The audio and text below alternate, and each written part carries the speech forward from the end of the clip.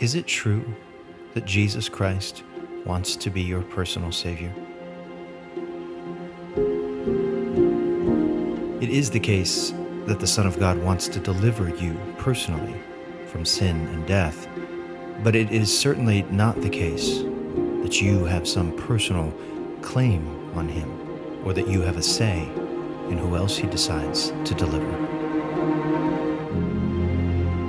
This is a story about an autonomous God, a God who does whatever He wants, even if we disagree with Him. It's a story about parenthood, about unorthodox parenting tactics, pranks almost, that one father employed to reorient his wayward child. And it's a story that father wanted told to his other children, in the hopes that they too might see the light. I'm Justin Gerhardt. Welcome to Holy Ghost Stories.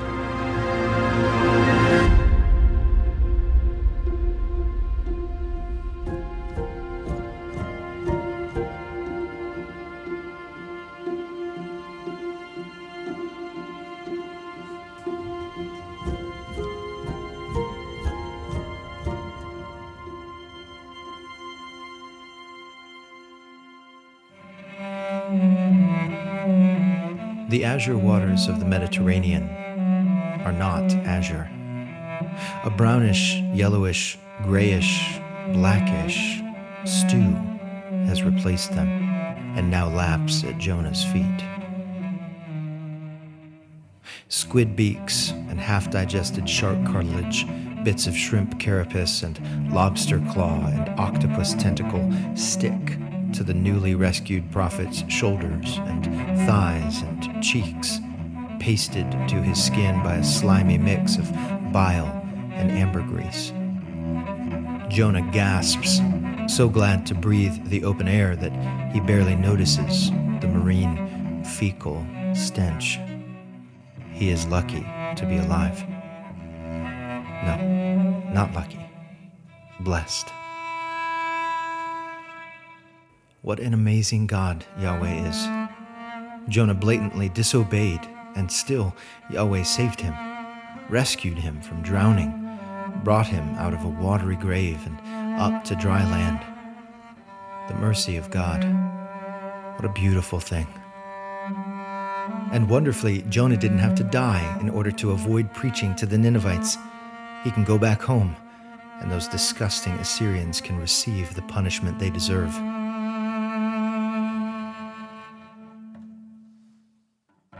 But then Jonah hears a clap of thunder issue from the sky above him. Not another storm. Wait, it's not thunder. It's a voice. The voice. Up, go to Nineveh, that great metropolis, and proclaim to them the proclamation that I am about to speak to you. Jonah listens, wincing, calculating, looking for a loophole, an out.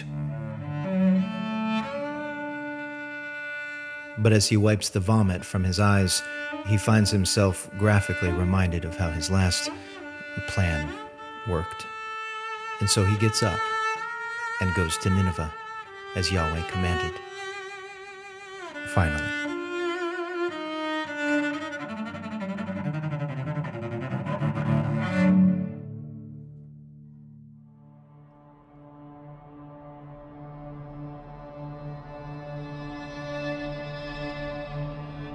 Meanwhile, in Nineveh, a man abuses a little girl in a dark corner, smiling as he touches her.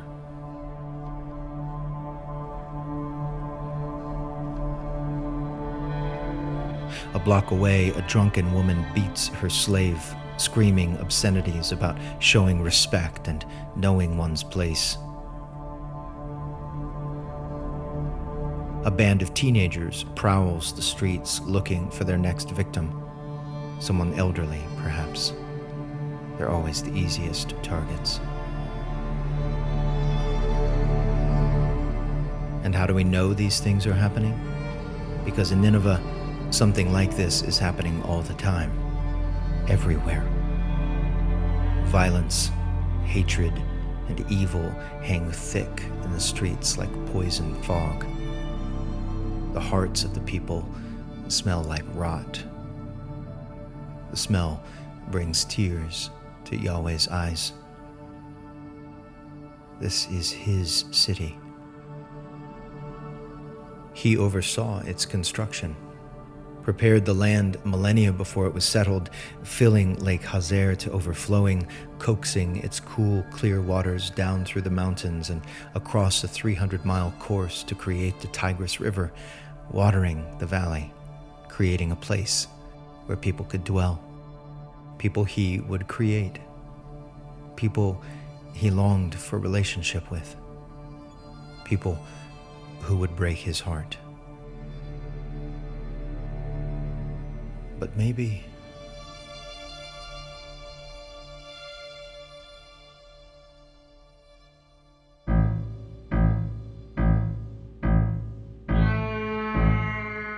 Jonah, after more than 3 weeks of 10-hour days of travel, finally arrives at the city. The walls of Nineveh rise from the soil and extend to the left and to the right, forming a circle around its center. They stretch on for miles. There must be 15 different gates. Which one should he enter? What does it matter? They all lead inside. Jonah chooses a gate and, trembling, walks into another world. Everything is strange. The smells, non-kosher meats roasting in street-side stands, curious perfumes wafting from the women passing by. The sounds, words in the same Aramaic Jonah uses, but with accents that make it sound almost like another language. And the sights, strange fashions, soaring towers, waving flags, and everywhere, evidence of Assyria's brutal might. Bronze bands adorning the 25-foot-high timber gates, hammered by artisans with scenes of conquest, the severed heads and hands and feet of the empire's enemies flying in every direction. Giant stone sculptures of creatures with the body of a lion and the wings of an eagle and the head of a man flanking doorways and standing guard over meeting halls. Entire walls covered in carved reliefs depicting the extraordinary siege warfare tactics of the Ninevites. Thousands of warriors flooding over enemy city walls, impaling the people cowering inside. Men wriggling on the end of Assyrian poles like skewered spiders. Jonah shudders and plunges himself further into the belly of the beast.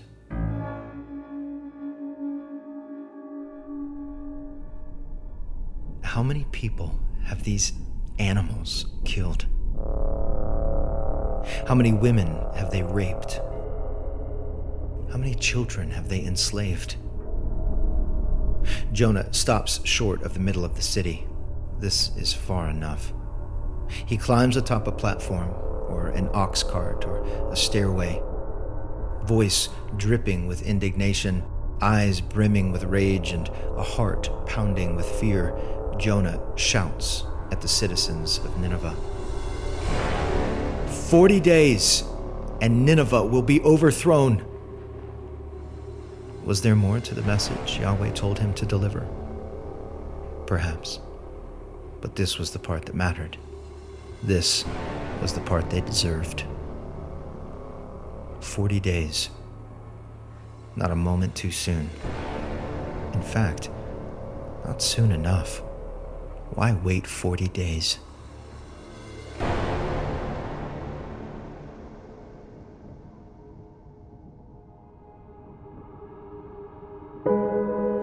When the uninvited Jonah proclaimed the news of Yahweh's impending judgment to the people of Nineveh, soldiers gambling at the gates, wealthy merchants doing business in the square, prostitutes on display outside their bordellos, hoodlums laughing and prowling the streets, he expected, surely, a certain kind of reception. Shouted down and strung up on a gallows, perhaps. Mocked and beaten. Crucified, maybe. or in the best case scenario, ignored. But if this is what he anticipated, it is not what Jonah witnesses. In point of fact, what he does witness is more terrifying to him than any of those outcomes.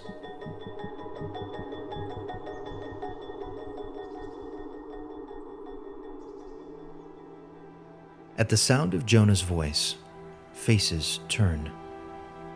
Mothers shush their children, and soldiers shove their friends to quiet them down. Traders pause their dealings, all eyes focused on the foreigner, all ears trained on his short, simple message. The Assyrians, of course, are not Hebrews. They have been trained over generations to look for religious signs from the heavens, cobble together indications of divine favor or disapproval they might find in weather or the cosmos.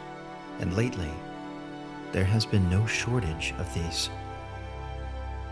They've witnessed a number of events, famines, eclipses, things of that sort, not to mention some disturbingly failed campaigns on the part of the Assyrian military, an anomalous reality, to be sure. And so perhaps the soil of the Ninevites' hearts has been tilled. Perhaps they're primed, prepared to heed the message they hear that day from the lips of a grouchy prophet who's traveled all the way from Judah.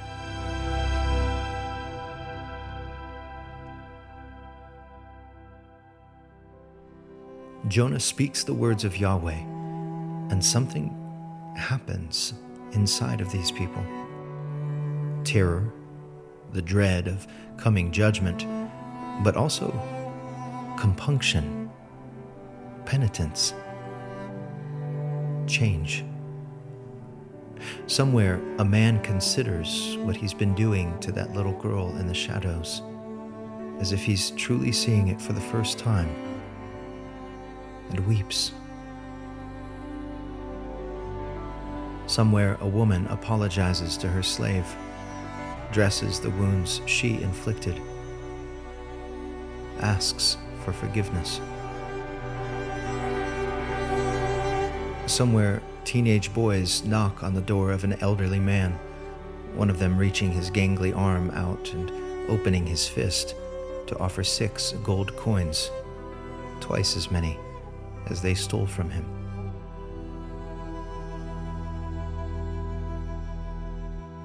If not these things, then other things, beautiful things, happening all over the city. Yahweh smiles tearfully as the city walls become a chrysalis and Nineveh is transformed. Mothers and fathers tell their children, who will not live to see the sun rise 6 weeks from now, about the God of the Hebrews, who seems to rule over the Assyrians as well. When their sons and daughters reach up to wipe a tear from their parents' eye and ask why they weren't told about this before, the Ninevites reply simply, "We did not know," or perhaps, "We thought it wasn't true." Neighbors agree to fast together. They have little appetite anyway. Sackcloth is donned. Social and economic striations disappear as men and women of every class join in the wave of transfiguration. And then, word reaches the king.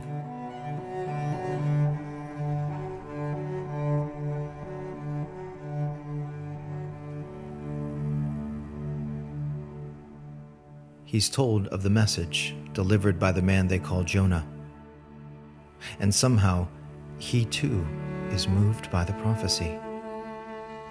Despite the reluctant messenger, despite the king's bricked up heart. But this is what happens when a message is alive. It sneaks or gallops or charms or fights its way into places no one would ever have guessed possible. The mighty emperor of the vast Assyrian Empire rises from his throne, descends from its platform and stands on the same ground as his people. He removes his royal robe, the symbol of his power, and replaces it with sackcloth. He gathers dust and ash into a pile and sits down. Then he issues a proclamation to ensure that every single one of his citizens, every living thing within the bounds of Nineveh, is joining this demonstration of regret, this decision to change. By order of the king and his nobles, he dictates, no man or beast, herd or flock is to taste anything at all. They must not eat or drink water. Furthermore, both man and beast must be covered with sackcloth, and everyone must call out earnestly to God. Each must turn from his evil ways and from the violence he is doing.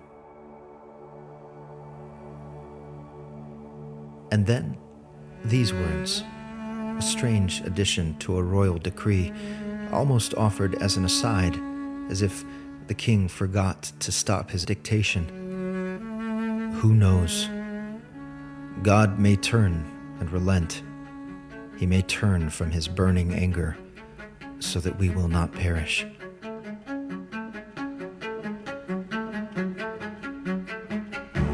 Yahweh watches the king send riders with the edict, watches those emissaries race to the furthest reaches of the city, and watches as they dismount and canvass entire neighborhoods, only to find everyone already fasting, on their knees, talking to him, saying they're sorry, wanting to become different. The next day, their fervor has not waned. A week passes, they stay the course. 2 weeks. This is a new Nineveh. And as all of this happens in the Assyrians' hearts, something happens in Yahweh's heart. He relents, decides not to overthrow the city and bring this disaster on the people. Yahweh changes course.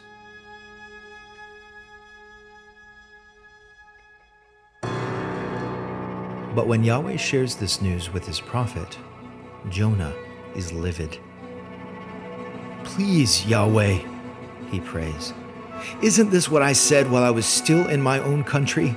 That's why I fled toward Tarshish in the first place. He remembers an old refrain he was taught as a boy and shakes his head. I knew that you are a merciful and compassionate God, slow to become angry, rich in faithful love, and one who relents from sending disaster. The mercy of God. What a detestable thing. Then Jonah, who before his encounter with the sea monster could not bear the thought of living in a world where the God of Israel would send him to preach to the Gentiles, still cannot bear that thought. More than that, in fact, he absolutely cannot conceive of living in a world in which those Gentiles turn to the God of Israel, and the God of Israel turns to them. Jonah looks toward the heavens above Nineveh and begs, "And now, Yahweh, please take my life from me, for it is better for me to die than to live." When Jonah is done scolding the Almighty God, Yahweh asks Jonah a question. Is it right for you to be angry? Jonah ignores him. In a huff, he leaves the city and heads east to a good vantage point. There's still a bit of time until the 40 days are up. Perhaps Yahweh will change his mind about changing his mind. Relent from his relenting. That would be a sight, wouldn't it? These unholy Assyrians with their desperate hope of deliverance. How dare they even think that they could turn, like they could make it all better after all they'd done? And then Yahweh, like a cosmic pushover, letting them off the hook. It's just... But yes, what if Yahweh took back the gift the Assyrians didn't deserve, yanked it out from under them, toyed with them? That would be a sight. It's worth hoping for, waiting to see, just in case. He finds an overlook that's perfect. But it's hot up there on the hill, out there in the sun. And so Jonah makes a shelter from whatever brush he can gather to sit beneath, a grandstand from which to root for the death of his enemies. It is poorly constructed and does not really work. How far is his perch out east of the city? 700 yards? A mile? Whatever the distance, Jonah has succeeded, separated himself from what Yahweh is up to, as far as the east is from the west.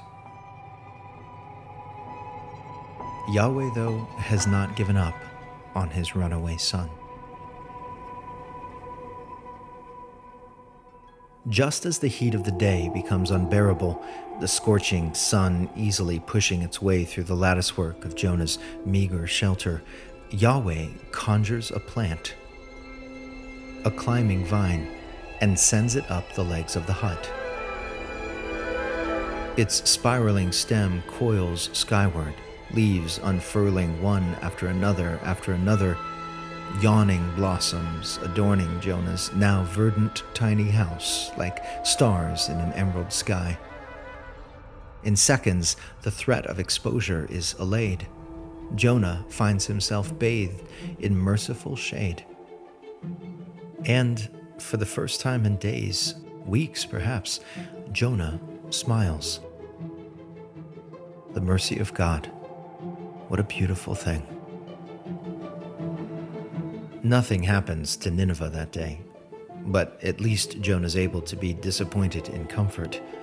He sleeps well that night, curled up under his little arbor. But as the sun rises the next morning, Yahweh speaks to a worm.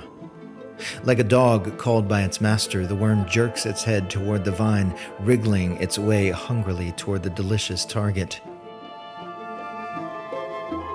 Ravenous, it attacks the plant, chomping its way through the leaves, one after another, consuming blossoms and stems. Its appetite is miraculous. Before long, the plant withers and dies. Jonah wakes to the punishing sun burning its way through the now naked shelter. He blinks groggily, and Yahweh speaks to the wind. From the east, even further away from Judah than they are now, how far does Yahweh's jurisdiction extend? From the east, a searing wind blows, carrying with it the heat of a furnace, dismantling, branch by branch, Jonah's hideout. Eventually, Jonah, exposed, the sun beating relentlessly down on his head, feels faint. Heat stroke crouches at the door. This may finally be the end. Fine. But why would Yahweh do something like this? To provide relief with the vine, rescue really in this heat, and then to yank it out from under him like he's toying with him? It's better for me to die, Jonah says aloud, to no one in particular. Then Yahweh speaks to Jonah. Is it right for you to be angry about the plant?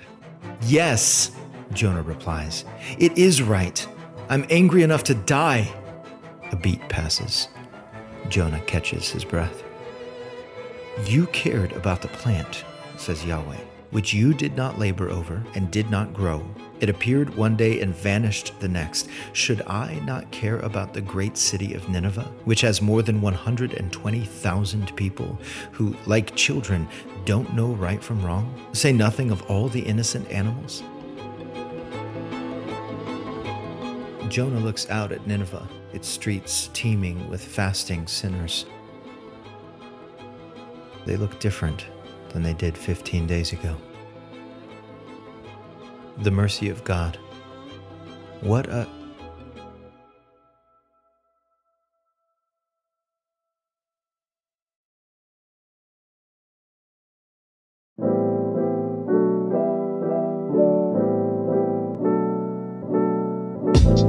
Hey, Justin here. Thanks so much for listening to part 2 of the story of Yahweh and Jonah, a story without an end, really, in Scripture, almost as if God wants us to write the ending with our own actions. All right, 2 things. Number 1, if you liked hearing the story of Jonah this way, you can let me know by leaving a super quick review or even just a rating on Apple Podcasts. As of this moment, there are a couple hundred there, and I would love to get even more up. It signals to folks that they are likely to encounter something good when they give Holy Ghost Stories a shot. And second, something very exciting, as you've gathered, the musical score of Holy Ghost Stories is a huge part of the storytelling. I search high and low for the best pieces that will complement the script and create the most immersive experience for you. Usually I license those pieces from a couple of music libraries I subscribe to for a monthly fee. But a while back, I came across the music of Kendall Ramseur, a cellist composer who does extraordinary work and who had some songs that I wanted so badly to use in one of these stories. I reached out to him to see if he'd license them directly to me for this podcast, and he was gracious enough to agree. It was going to be a good bit more expensive than what I normally do, but I wanted to invest in Holy Ghost Stories this way and in Kendall's art, so I went for it. So, the first scene of parts 1 and 2 of The Pushover, The Runaway, and The Belly of the Beast is scored with these 2 gorgeous pieces from Kendall Ramseur. Go back and listen real quick to the beginning of each of these episodes and enjoy that music. These pieces are amazing.